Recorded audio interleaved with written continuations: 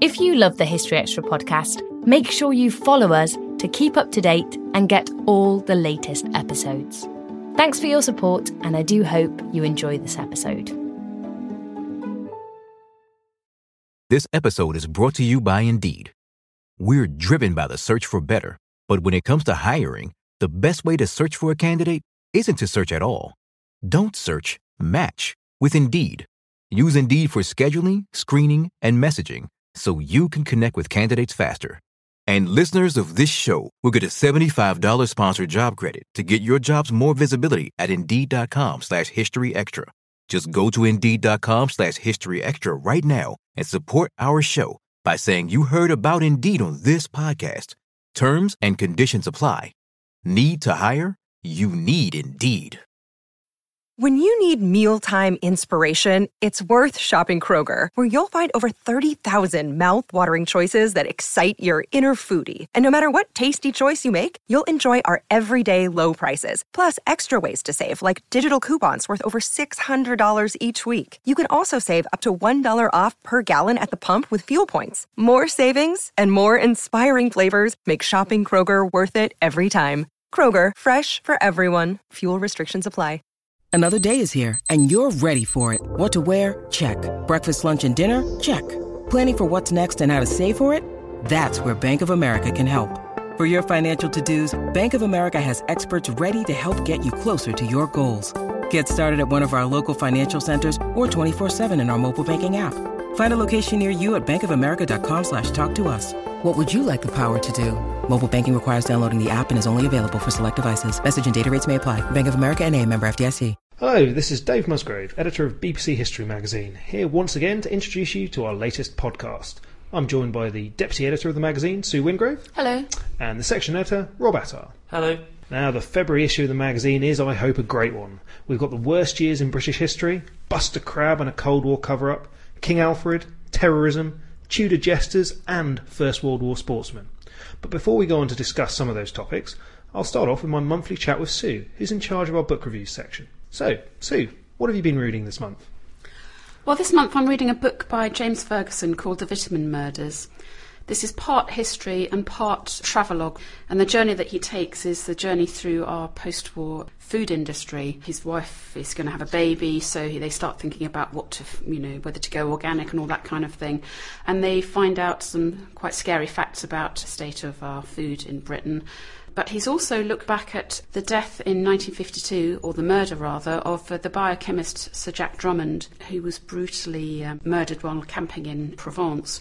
Now, Drummond was the government's scientific advisor during the Second World War, and he really was the brains behind the Ministry of Food's campaigns to get us all to eat more healthily. So he was a real pioneer. And in fact, he invented Drummond mixture, which was a kind of porridge made up, which was distributed at the liberated concentration camps and saved thousands of lives. So he's a big character, but he had this mysterious death, and there have been various conspiracy theories about it ever since.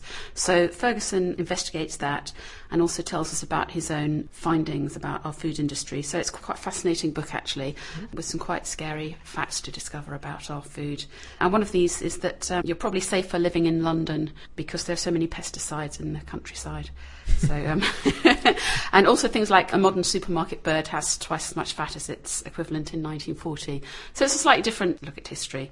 It sounds enormously topical.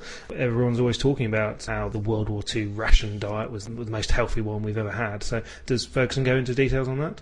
He does, and apparently that is true. It's absolutely right. It was a healthy diet. It was a sort of simple diet, a healthy diet, lots of fresh homegrown food, people doing all the right things.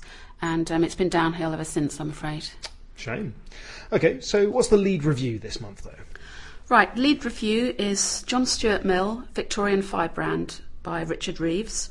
Now, Mill obviously was a big character in the Victorian period, known mainly for his works on liberty, and the other one was The Subjection of Women. He was committed to epic radical causes, such as the defence of personal liberty, and he supported the enfranchisement of women as well.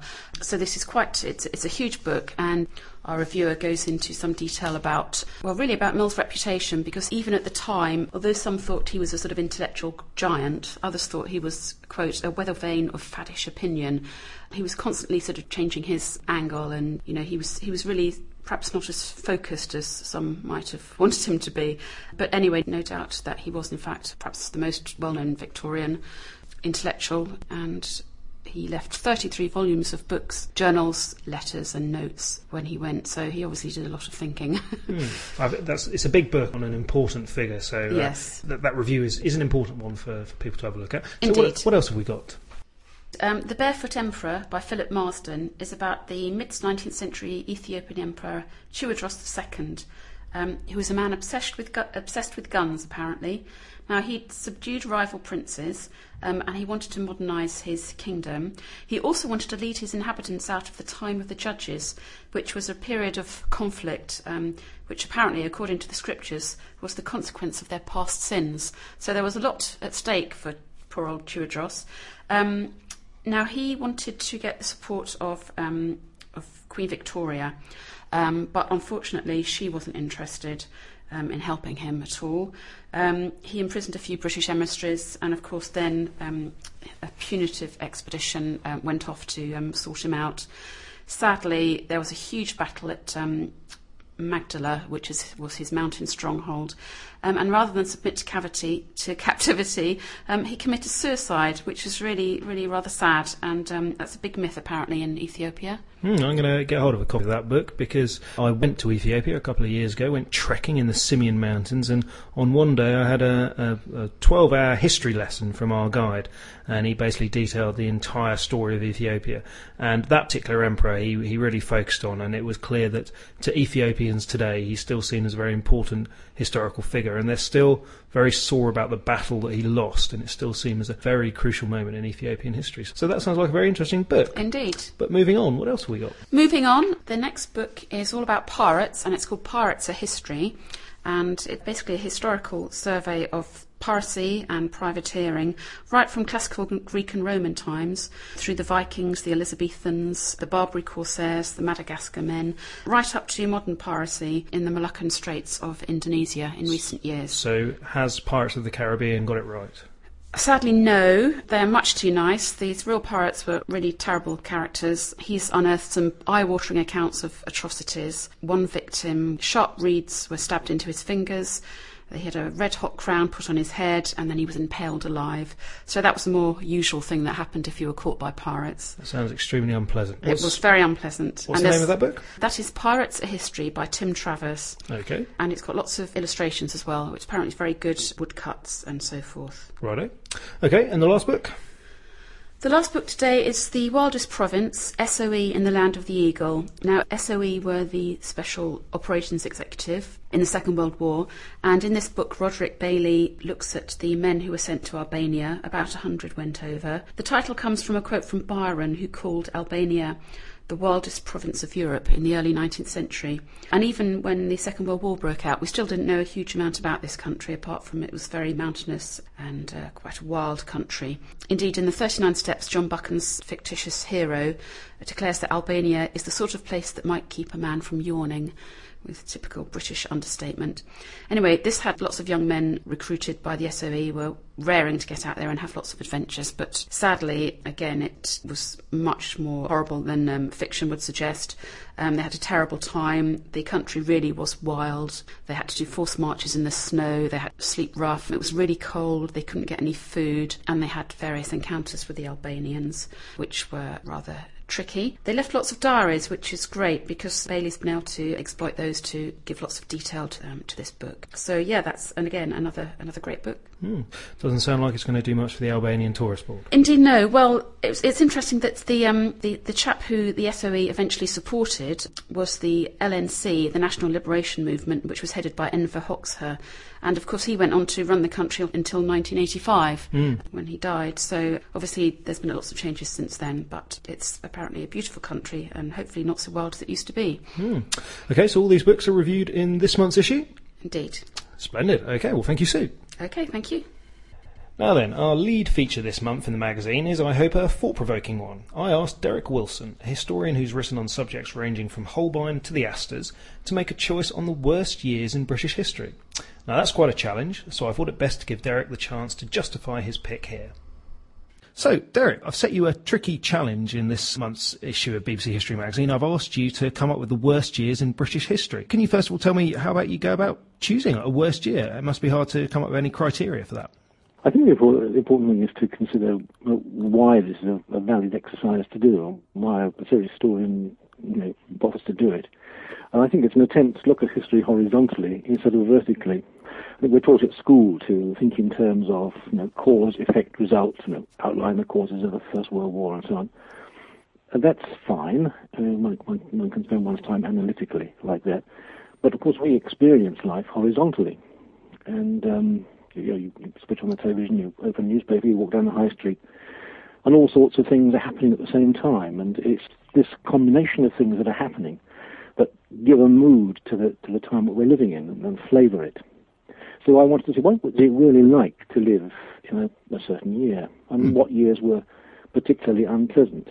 Yeah, okay. I mean that seems perfectly reasonable. So how then do you go about? How do you pick those years?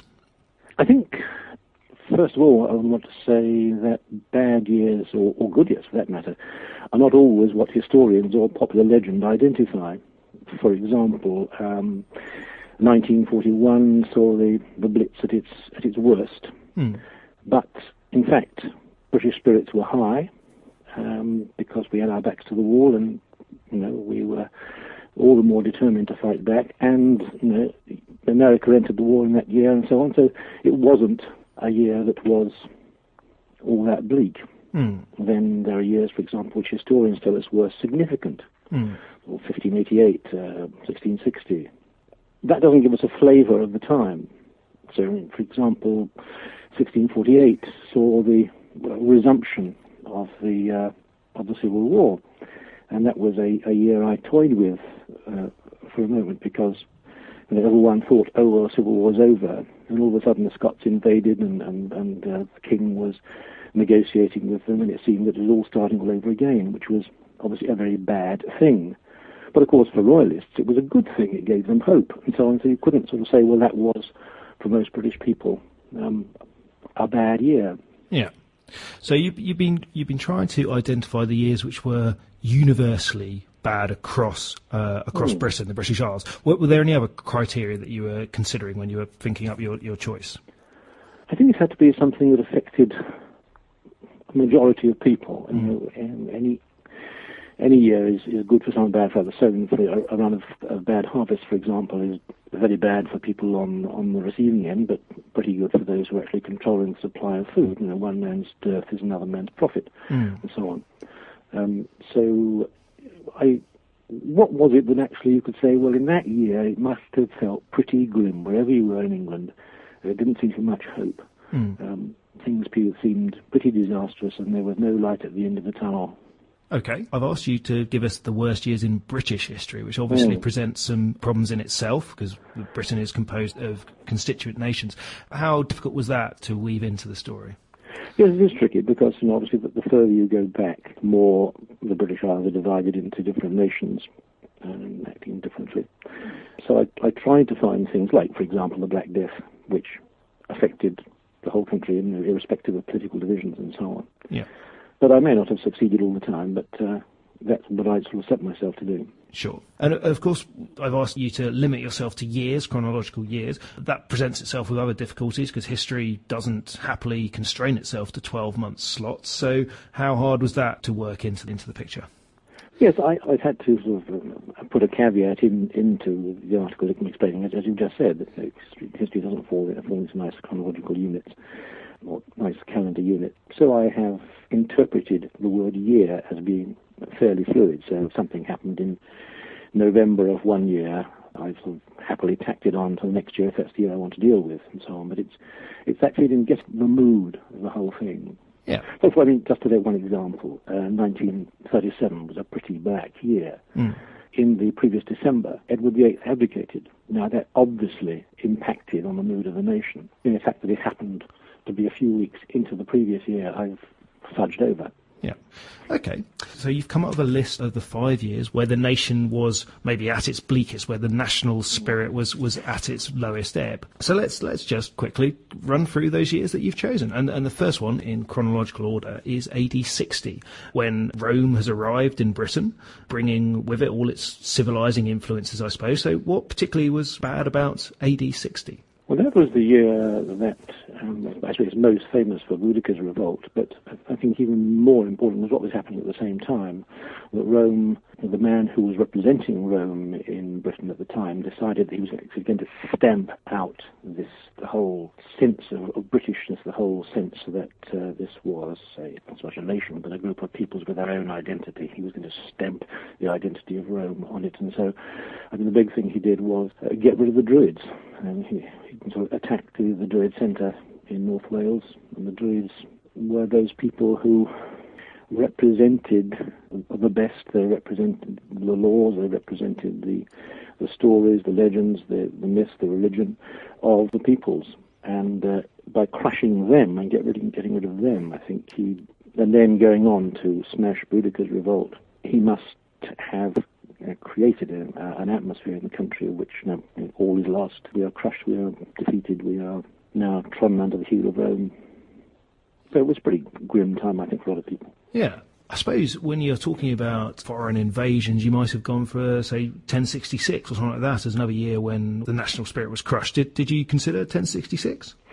Yes, I did, but I think there are a lot of sort of political complications in looking at that, and who was right and who was wrong, and you've got the Danes invading, and you've got the Normans invading, and is there really any sense of a national English identity which is here being crushed? I think I couldn't see a clear pattern there that's saying, well, no, it's all over for us English. Sure. And I suppose, of course, 1066 did impact really most heavily on England, though obviously it did have repercussions across. So that would bring us back to that whole Britishness issue again. Yeah. But one thing which did affect the whole of Britain was the Black Death, and that brings us on to your second year, 1349, the year when the Black Death really did stalk right across Britain. So that's the most obvious reason I can think of for why you'd have picked that year, but tell us, why do you think 1349 fits into the top five? In any list of bad years, the Black Death can't be ignored. Even though, of course, there were other bad plague years throughout history. I mean, that has to go down as the worst, not just for the appalling suffering that included in that sort of villages being wiped out and so on, but I think also because of the disruption of the socio-economic system and things like, for example, the loss of faith. I think I see the loss of belief, the loss of faith, the loss of confidence, whether it's in the religion or in the sort of common identity. I see that as a very debilitating impact. And what happened, for example, in 1349 was a lot of people lost faith in the church. Although there were several clergy and monks and so on who stood by their posts and suffered and died looking after the sick and the dying, there were probably many more who just fled. And this left very nasty tastes in people's mouths. And I think not so long after that you get the spread of heresy in the country, and this sort of sense of anti-clericalism and disillusionment with the church, and I think that the Black Death gave that an enormous boost. So you have that underlying sapping of British confidence in who we are, why we are, what we believe, what's real, what's true, what isn't. It's interesting that that was the year that the king founded the Order of the Garter, and so while people were dying all around, he and his court were sort of having great junketings at Windsor. That always struck me as a bit odd. And of course, as you said, that wasn't the only plague. There were many other years when there were particularly virulent illnesses going around the country. But you think that this was the very worst example of the plague in Britain? Oh, I think so, yes. I mean, you've got the sweating sickness, which sort of kept on hitting England in the 16th century, and then you've got the plague of London and so on in the 17th century. But I think this was so widespread, and its effects were so great.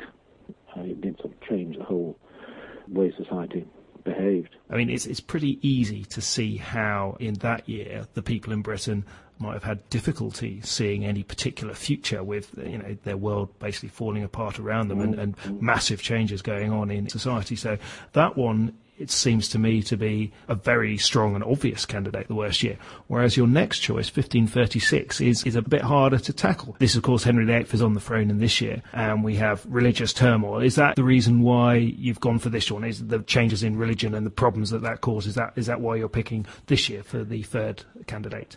Yes, I think so. I think there are two things. One, you have the religious discord, the fact that Henry is executing heretics and at the same time executing Catholics. So you've got that, and the religious changes that he brings in really begin to bite down at parish level.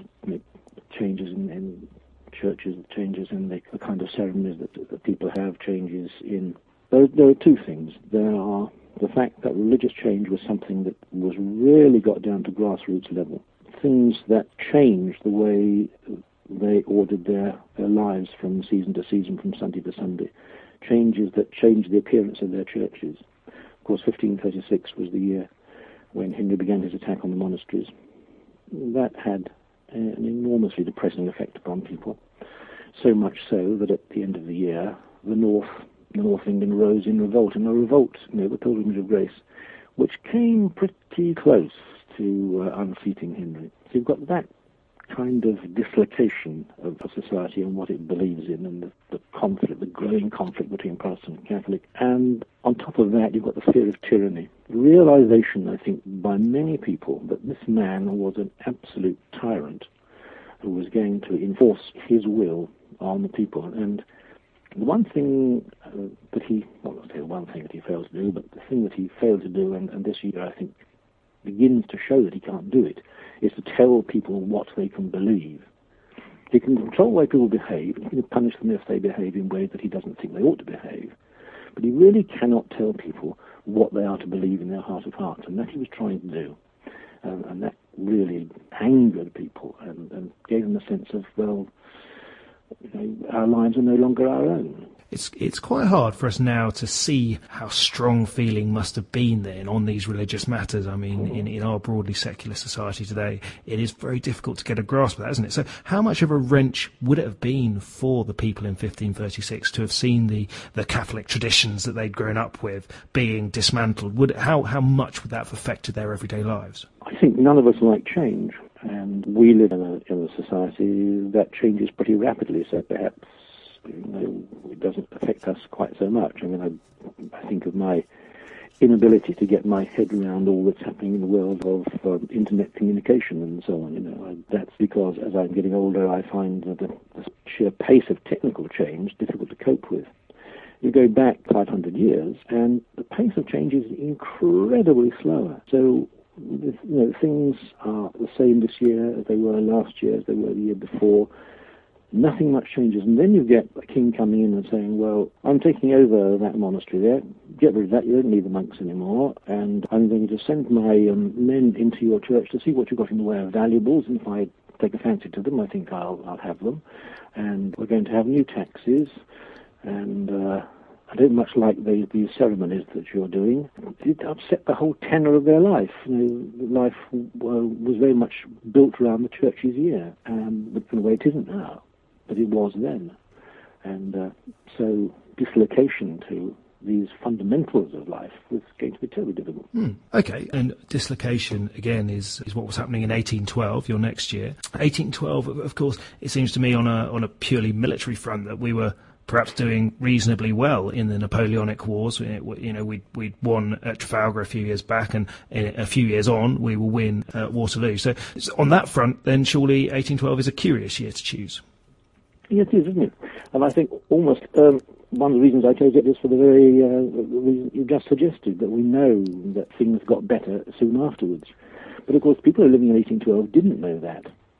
And 1812, I suppose, if we think of the year at all, we think of Napoleon's abortive attempt to conquer Russia and the appalling suffering of his Grand Army.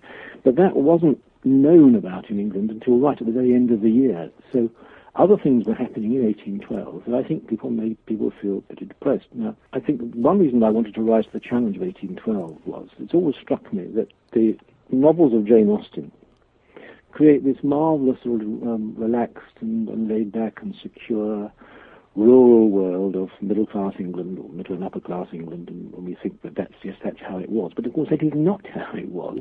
This is fiction, this is romance, and all sorts of things were going on in that year 1812 that were incredibly disturbing. Bread prices, following a run of bad harvests, bread prices were the highest they had ever been. So sheer economic suffering on the people was very great. The war had disrupted trade. This was leading to a great deal of unemployment as merchants and manufacturers cut down on their workforce or went over to using machines. You have the Luddite Rebellion, people going around smashing machines, and in order to, as they thought, as they hoped, regain their livelihood.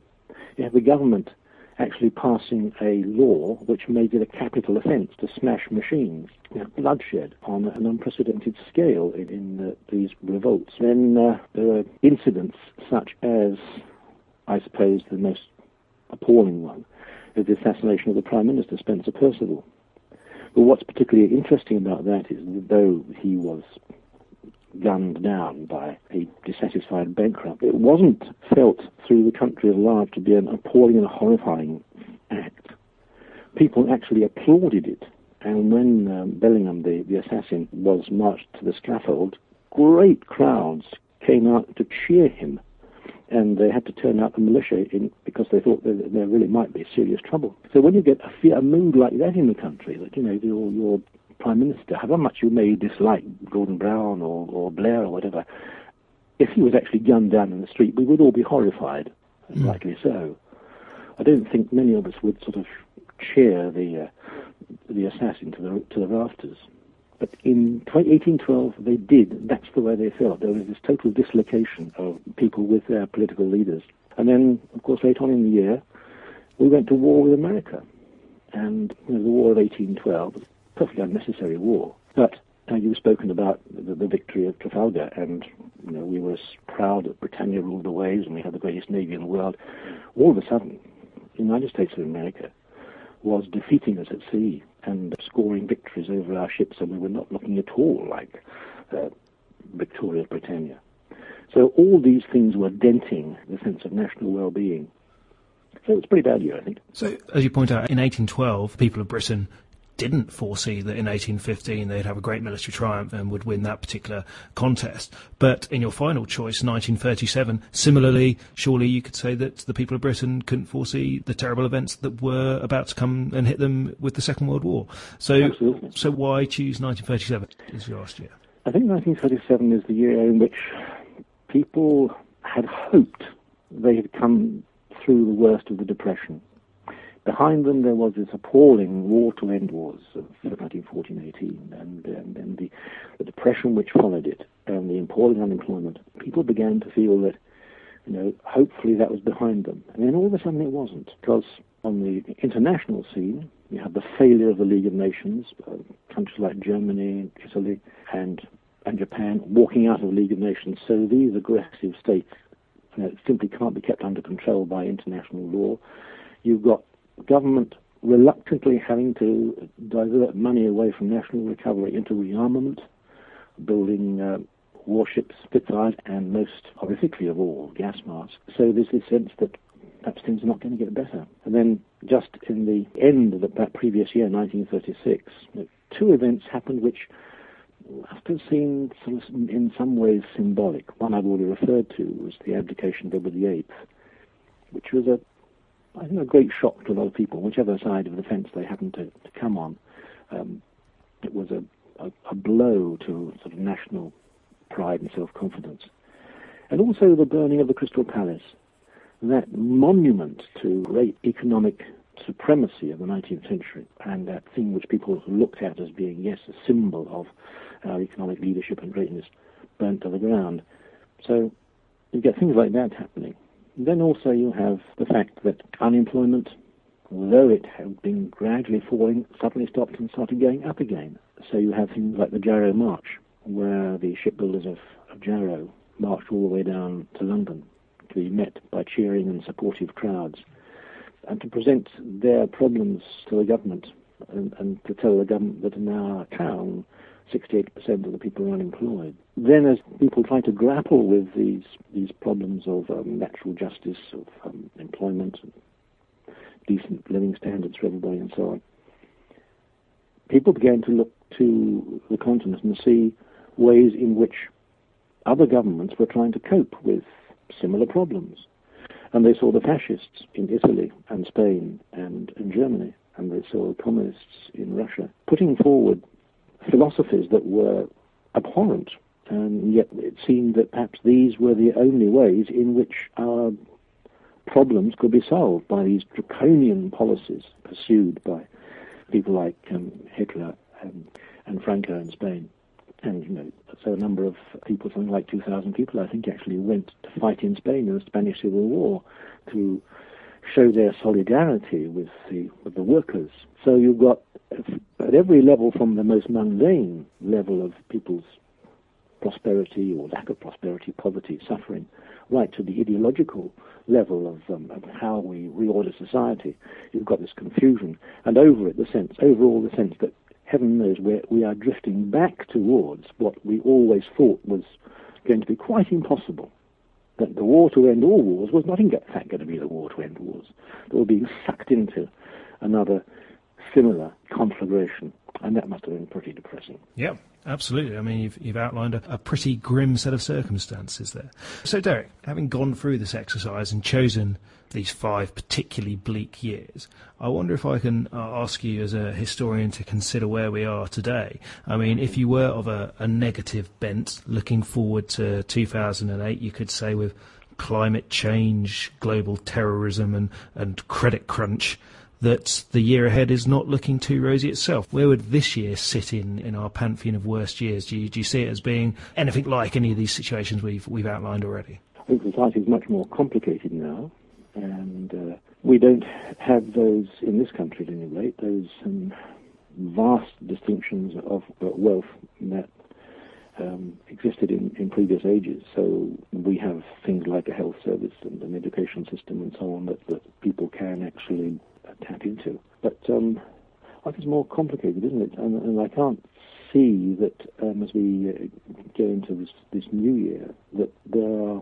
those brooding discontents, those brooding problems of real importance that span the whole of society. And there are going to be a number of people, I think, probably trapped in negative equity as the prices of their properties falls. That's sad. There are going to be people who suffer from various aspects of the way our society is regulated, but I think nothing on the same sort of scale as some of these other years I've tried to indicate. Okay, I don't want to end on a desperately negative note, so presumably we could do this exercise for the best years as well, could we? Yes, I'm sure we could. I think it's more difficult in some ways because people are much more prone to grumble than they are to put out the flags and the bunting. We're always aware of things that could be better and things that are pretty grim, and I suppose it's not very often that we sit back and say how wonderful life it is and how great it is to be British and why, and isn't life great? But I can think of a few years when it felt pretty good to be British. Okay, we may well come back to that later in the year in BBC History Magazine. But for now, Derek Wilson, thank you very much for those 5 choices for the worst year in British history. My pleasure. So you can read more on that feature in this month's magazine. Next up, my colleague Rob Attar has been finding out about a curious incident from the Cold War. Rob, what's the story? Yes, we have. It's Buster Crabbe, who was a Second World War frogman, who actually made quite a name for himself in the war, but then he tried to repeat the trick about 10 years later, and it didn't end so well. He was employed by the British Secret Services to spy on a Russian ship that was docked in Portsmouth Harbour because the Soviets were over here for a conference. And he went under the water in April 1956 and he didn't return. Later on, his body did emerge about a year later, but for a time no one knew what happened to him. And they couldn't really do a full-scale search for him because they didn't want to alert anyone to what they'd done. So the whole thing was kind of covered up in a really haphazard fashion. And who have you been interviewing about this? Michael Goodman, who's at King's College, who's been doing quite a lot of research about Buster Crabbe. And he actually's got quite interesting views on the subject. He doesn't agree, for instance, with the recent news claim by a former Soviet sailor who claimed he'd actually murdered Buster Crabbe. He says that's not true. It's, very unlikely to be true, and that he believes that Buster Crabbe was just out of shape. Should have done the dive, really. Right. Well, I mean, out of shape, it's quite a difficult mission to do this underwater for 2 hours. Apparently he'd been on the booze the night before as well, which isn't the best preparation. He was a bit worse for wear, perhaps, and he couldn't handle the dive and ended up drowning, possibly. Great. Well, let's hear what Michael Goodman's got to say about that. The story here begins in April 1956 in Portsmouth Harbour, where Buster Crabbe, who's a Second World War diver, undertakes a mission to spy on a Soviet ship, which in itself, that wasn't that unusual, was it, at the time? It wasn't. Underwater espionage was something that had been going on for a number of years. It had occurred during the Second World War, and I think it was probably assumed that when Russian or British ships went to other ports, that there would be divers going underneath and looking at the hulls of the ships. So it was only really when he disappeared that the problems began to emerge. I think that's what comes out from the documents. It was a slightly different case to others because of the political significance of the visit of the Soviet leaders. The underwater espionage itself was nothing new, but I think it was the political context that made this a slightly different case, and that's why permission was sought, as it should have been, but permission was denied on this case, whereas it had been approved in previous instances. But if the government turned down the request, then how come it still went ahead? That's something that's not entirely clear from the documents still, because it's very difficult to follow the paper trail from the request going up to the Prime Minister and the Foreign Secretary, and then how that information filtered back down. What is clear is that it was a naval requirement that these Soviet ships were inspected, and that responsibility for the operation then fell on to MI6 to actually conduct the espionage and go under the ship. And it was the Navy that sought permission from the Prime Minister, and it was the Navy who, it would seem, were informed that the Prime Minister's approval hadn't been granted. But how that information then went from the Navy to MI6 is not at all clear. Whether it was a decision by the Navy not to inform MI6 or whether the lines of communication got blurred, we really don't know. What also is significant here is that when the Foreign Office figure attached to MI6, whose job it was, or part of whose job it was, to check that responsibility had been approved, his father had died that morning, so that when he was trying to clear up his paperwork to go off and sort out the funeral and stuff, this request landed on his desk, and he assumed it had been given permission because it was an Admiralty request, and so it was just given the green light to go ahead. There was a lack of communication somewhere, and that caused the mission to go ahead against the government's will. Yeah, that seems to be the case. It's not clear whether it was deliberate or whether it was bad lines of communication that led to this, though. That's one of the areas that still hasn't been cleared up by the documentary released last year. So when he disappeared, how did MI6 react to that? Well, again, that's something we don't know. MI6 haven't released any documents whatsoever on the case, and the problem is when you look at this, it's one of those Cold War examples where there's a huge amount of stuff that's being written. Most of it's not very good, most of it's not based on any documentary releases, most of it's based on hearsay and conspiracy almost, so we really don't know how MI6 reacted. What we do know is that the person from MI6 who was with Crabbe when he actually undertook the dive, they had a very cursory search, didn't find anything, and rang back and sought permission about what to do next, really. And they deliberately did not conduct a full-scale search because they didn't want the Russians to be aware that someone had gone missing, that something had gone amiss, and that they were searching for someone. So it wasn't announced by either the Admiralty or MI6 that Buster Crabbe had gone missing? No, not at the time, and it seems actually that had the media not got wind of the case, actually it would have been hushed up and no one would ever have known. The problem was that some details did emerge when the Russians informed their British counterparts. The media found out, and they went and they found the hotel that Crabbe and his compatriot had stayed in the previous night. And stupidly, perhaps one of the biggest mistakes of this, they'd signed in their own names. A police sergeant or some police figure was sent along, and he actually ripped out the pages which had these two figures' names in from the guest book at the hotel. And as you can imagine, the media reaction to this was enormous. It just increased concerns about a cover-up and what had really gone on. And how did the government react to the media allegations? It seems like there were big problems within Whitehall. The Admiralty and MI6 seemed to have known pretty quickly that something had gone wrong and that the media had got wind of the affair. But they deliberately did not inform the Prime Minister, the Foreign Minister, various other senior figures to start with. They tried to hush it up. When it became clear that something would have to be said, the Admiralty were told to assume responsibility. And we should probably remember at this time that the Secret Intelligence Service didn't exist, the intelligence agencies themselves didn't exist, there was no official mention of them. And so they couldn't accept responsibility for something if they didn't exist. And I think in addition, again, you have to bear in mind the political context here, that this was a goodwill mission, that it was an attempt to repair relations between the UK and Soviet Union.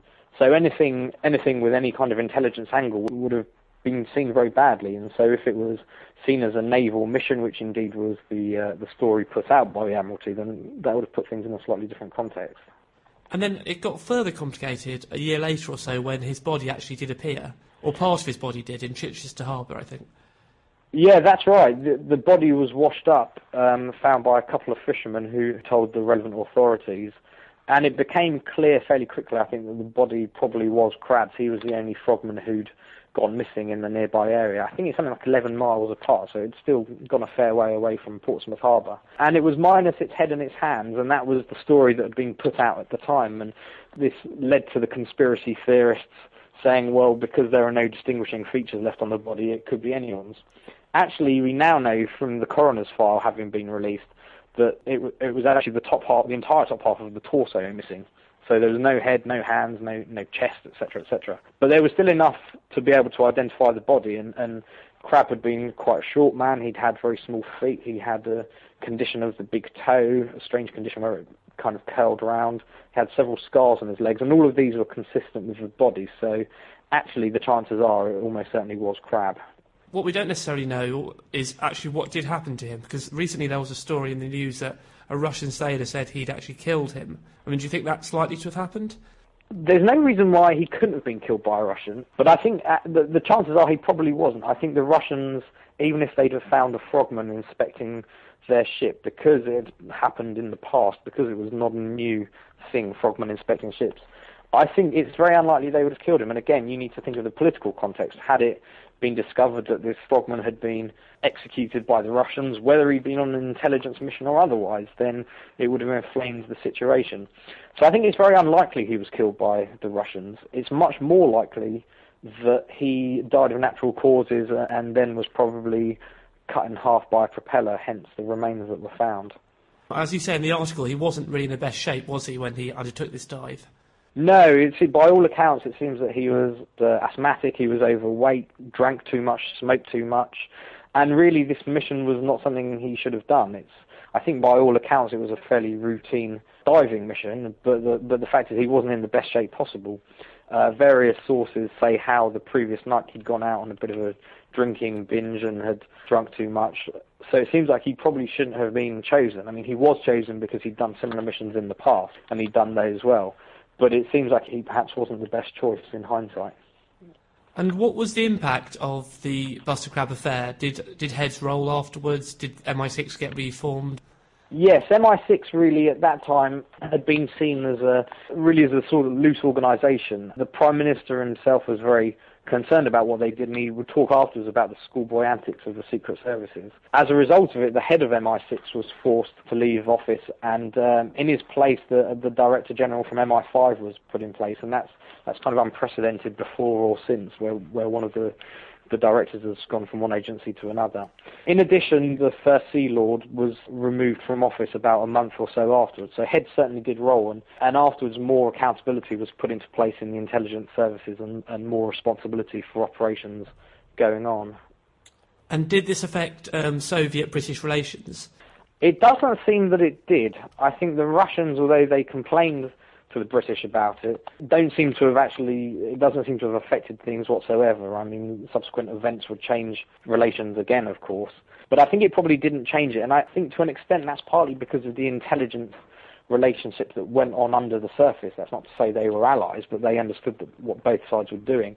On a political context, I think it probably didn't really change very much at all, and actually I think the media campaign really has blown it out of the water, and it was never as big then as we might consider it to be now.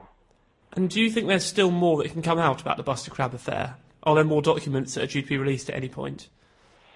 As far as I'm aware, there's not more that's due to be released, but I think on the UK side there's more to be known about how the operation was planned, in the sense, how did the Admiralty tell MI6 they needed this operation, how did MI6 plan it, why did they choose Crabbe?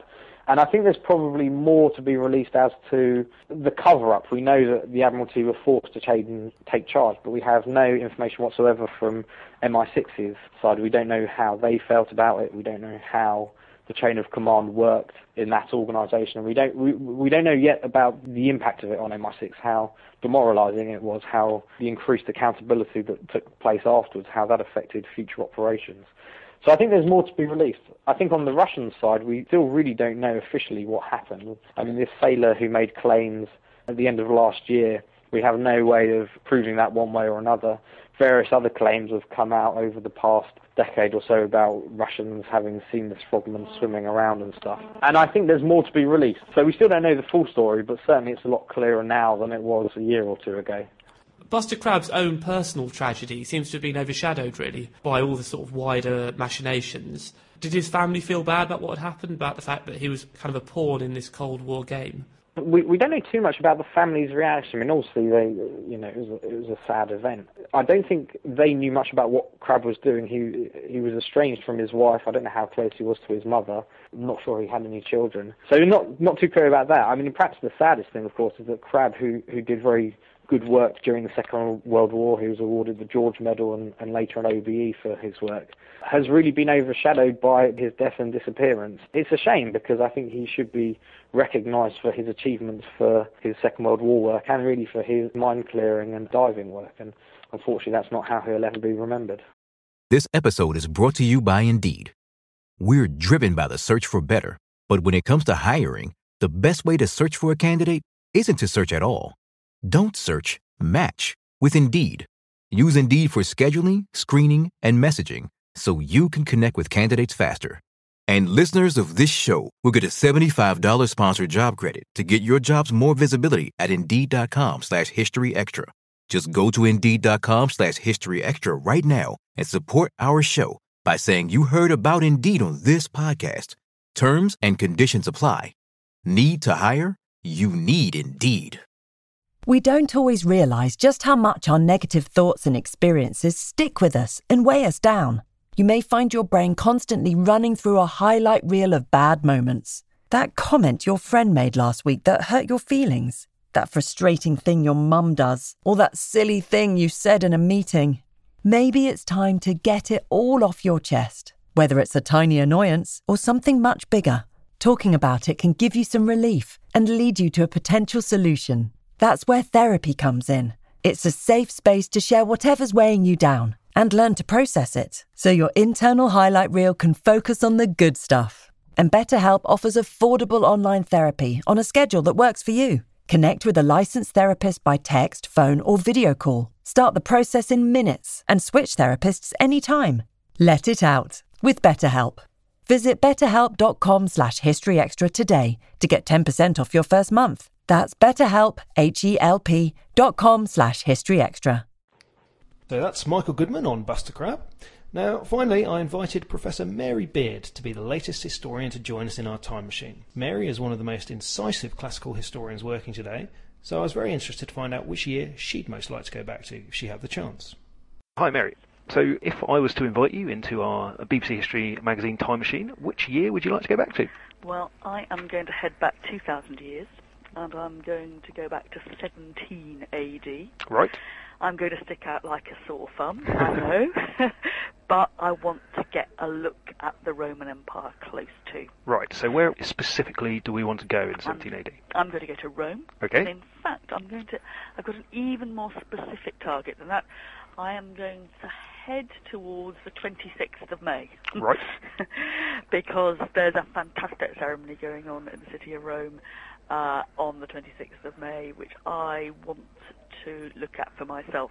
Okay, so what's that? What's happening then? Well, what's happening then is the young Prince Germanicus, gorgeous, glamorous young prince, has been fighting the Germans for a few years up in the north, much to the chagrin, in a way, of his uncle, the Emperor Tiberius, who's a grumpy old thing. Right.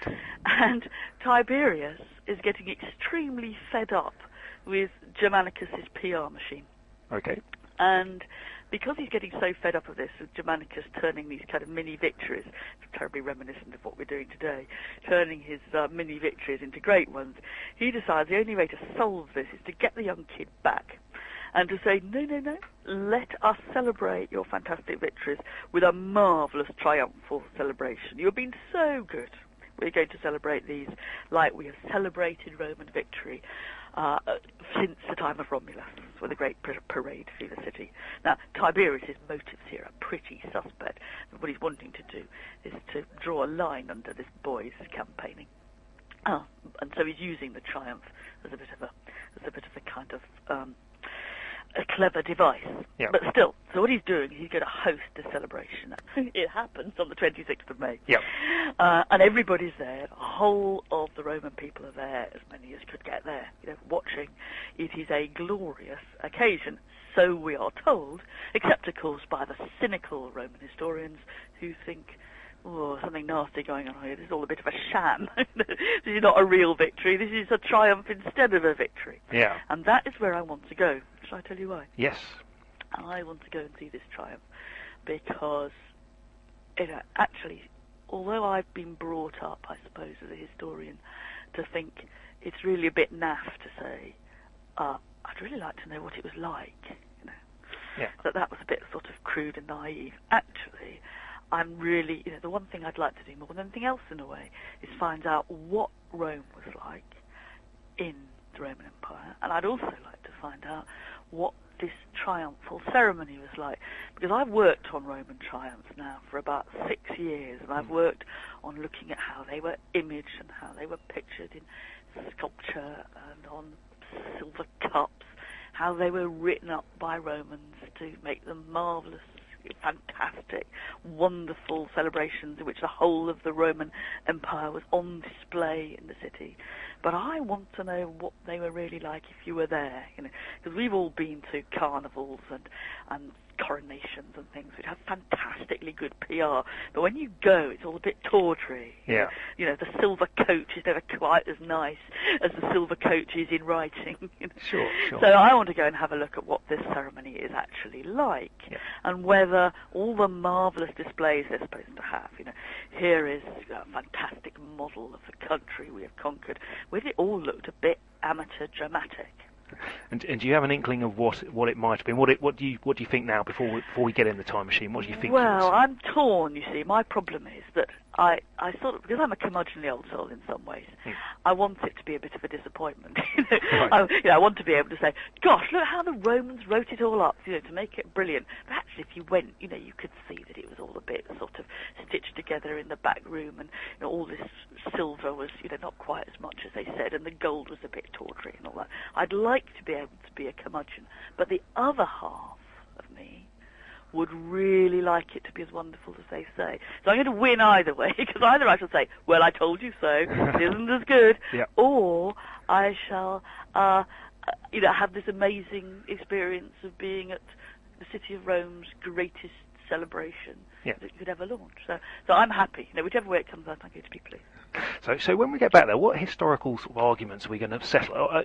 Do you think that classical historians at the moment have got the wrong view of triumphs, or have they kind of just not got a view of triumphs at all, really? Well, I think that they've been a bit taken in. I think one thing they do is they think, gosh, what a nasty militaristic display. How imperialist the Romans were, and this is absolutely the ultimate celebration of Roman imperialism. Yep. But on the other hand, they're also a bit naive, I think, when they read all this stuff. They think, gosh, how amazing, not 5,000 kilograms of gold bullion, how amazing. And I think they're a bit gullible. Yeah. So I want to see if the triumph on the ground is a very long way from the triumph that we read about in ancient texts. And that is kind of more important than just being about the ceremony. Yeah. It's about how we decide to evaluate what Romans said about themselves. It goes to it takes you into things like gladiators. We think, God, how amazing those Roman gladiatorial contests must be. How many lions? How disgusting, but certainly, very impressive. And I've always thought that the Romans were very, very good at writing themselves up. Yep. And possibly on the ground, the mangy lions fighting a couple of gladiators wouldn't have been impressive as we like to think. So was Germanicus' triumph? Was this a particular particularly notable triumph? Did Tiberius really sort of pull all the stops out for this one? Well, poor man, he must have pulled out the stops because it had to. It was a triumph that was a sham. Yep. So, and all shams are always better than the real thing in a way, because you have to really do it well. Yeah. And so he has got loads and loads of stuff there, particularly.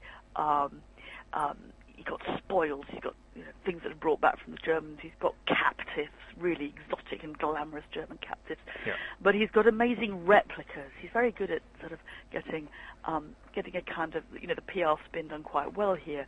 He's got replicas of mountains and replicas of rivers and drawings of the battles that Germanicus had. Yeah. And it's quite good if you have to think of people in Rome, and they haven't got a telly, so.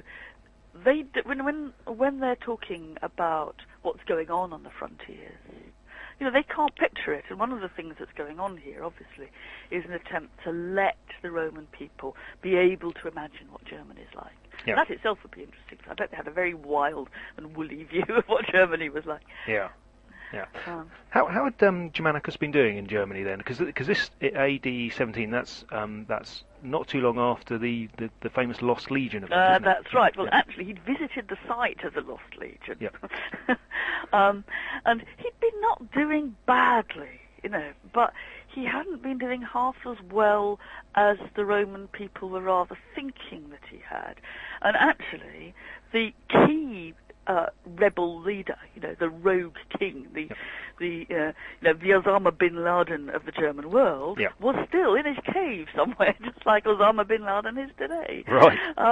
And so, although there are wonderful parallels with now, actually, because although, of course, he was being very, very upbeat and getting a lot of good publicity that Tiberius, his uncle, couldn't bear, in fact, the war was not over, and big rebel king was not actually captured. Yep. So what happened to Germanicus after this? Did he go on to great things? Well, sadly, of course, what happens to princes who get above themselves? Well, they're taken down a peg or two. Yeah. More than that in the case of Germanicus. He goes out east, and within 2 years he's dead. Right. And the story is that he has been poisoned by the governor of the province of Syria, where he goes with the connivance of his uncle Tiberius. Right. So, you can try and bring the guy back, give him a great triumph, and hope he'll draw a line under his success. But if you're a really jealous guy, that's not going to work. So, actually, in the end, it's the final solution, I'm afraid. It was poison, and there was rumours of witchcraft and nasty things. Poor old Germanicus. So Germanicus comes out of this badly. I think everybody comes out of this story badly, in a way.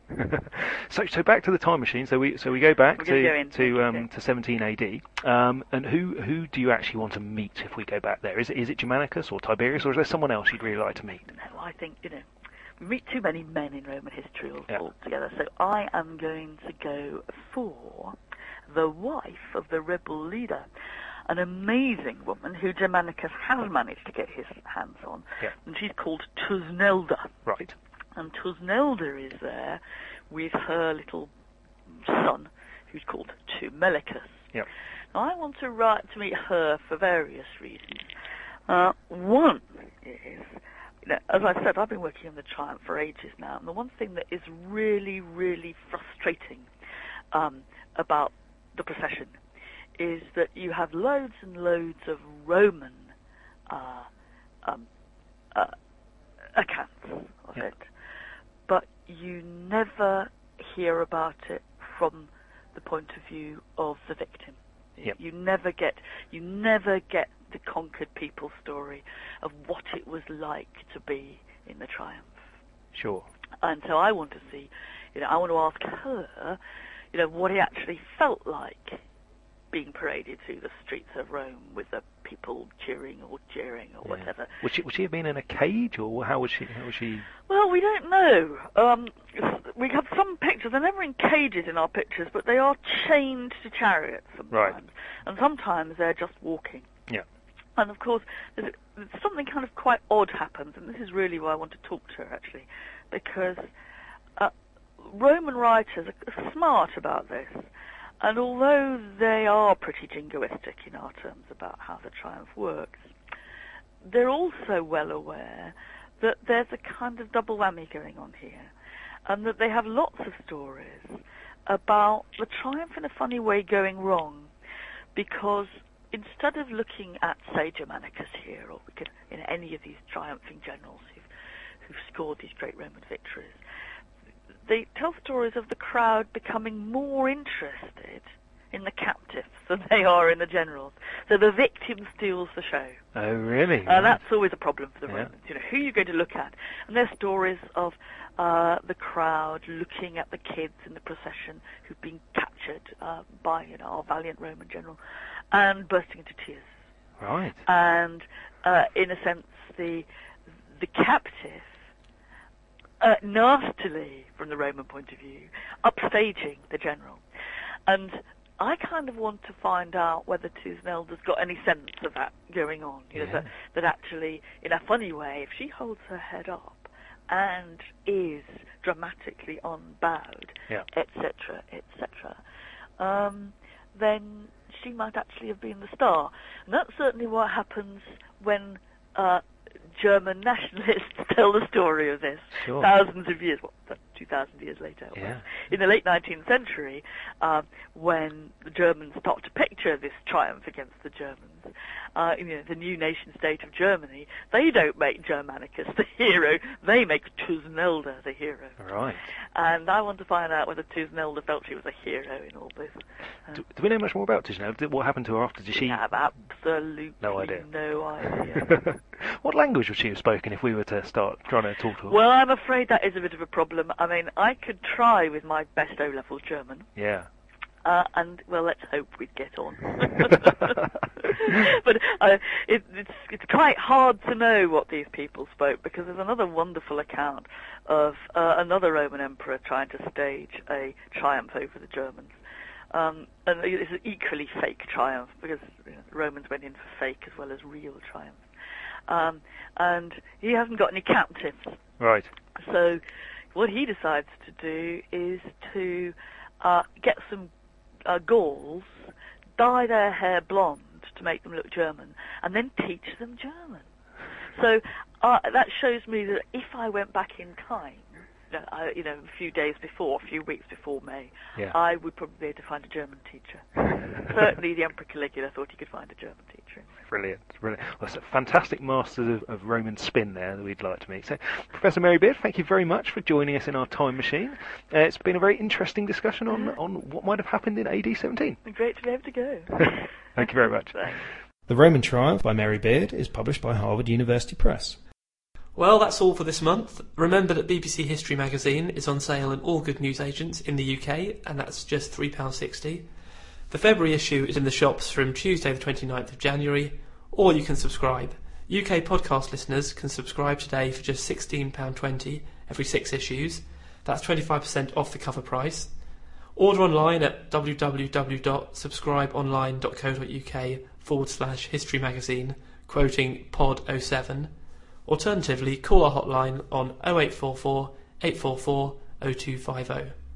Hope you'll listen next month for an insight into British racism and Edward I, among other things.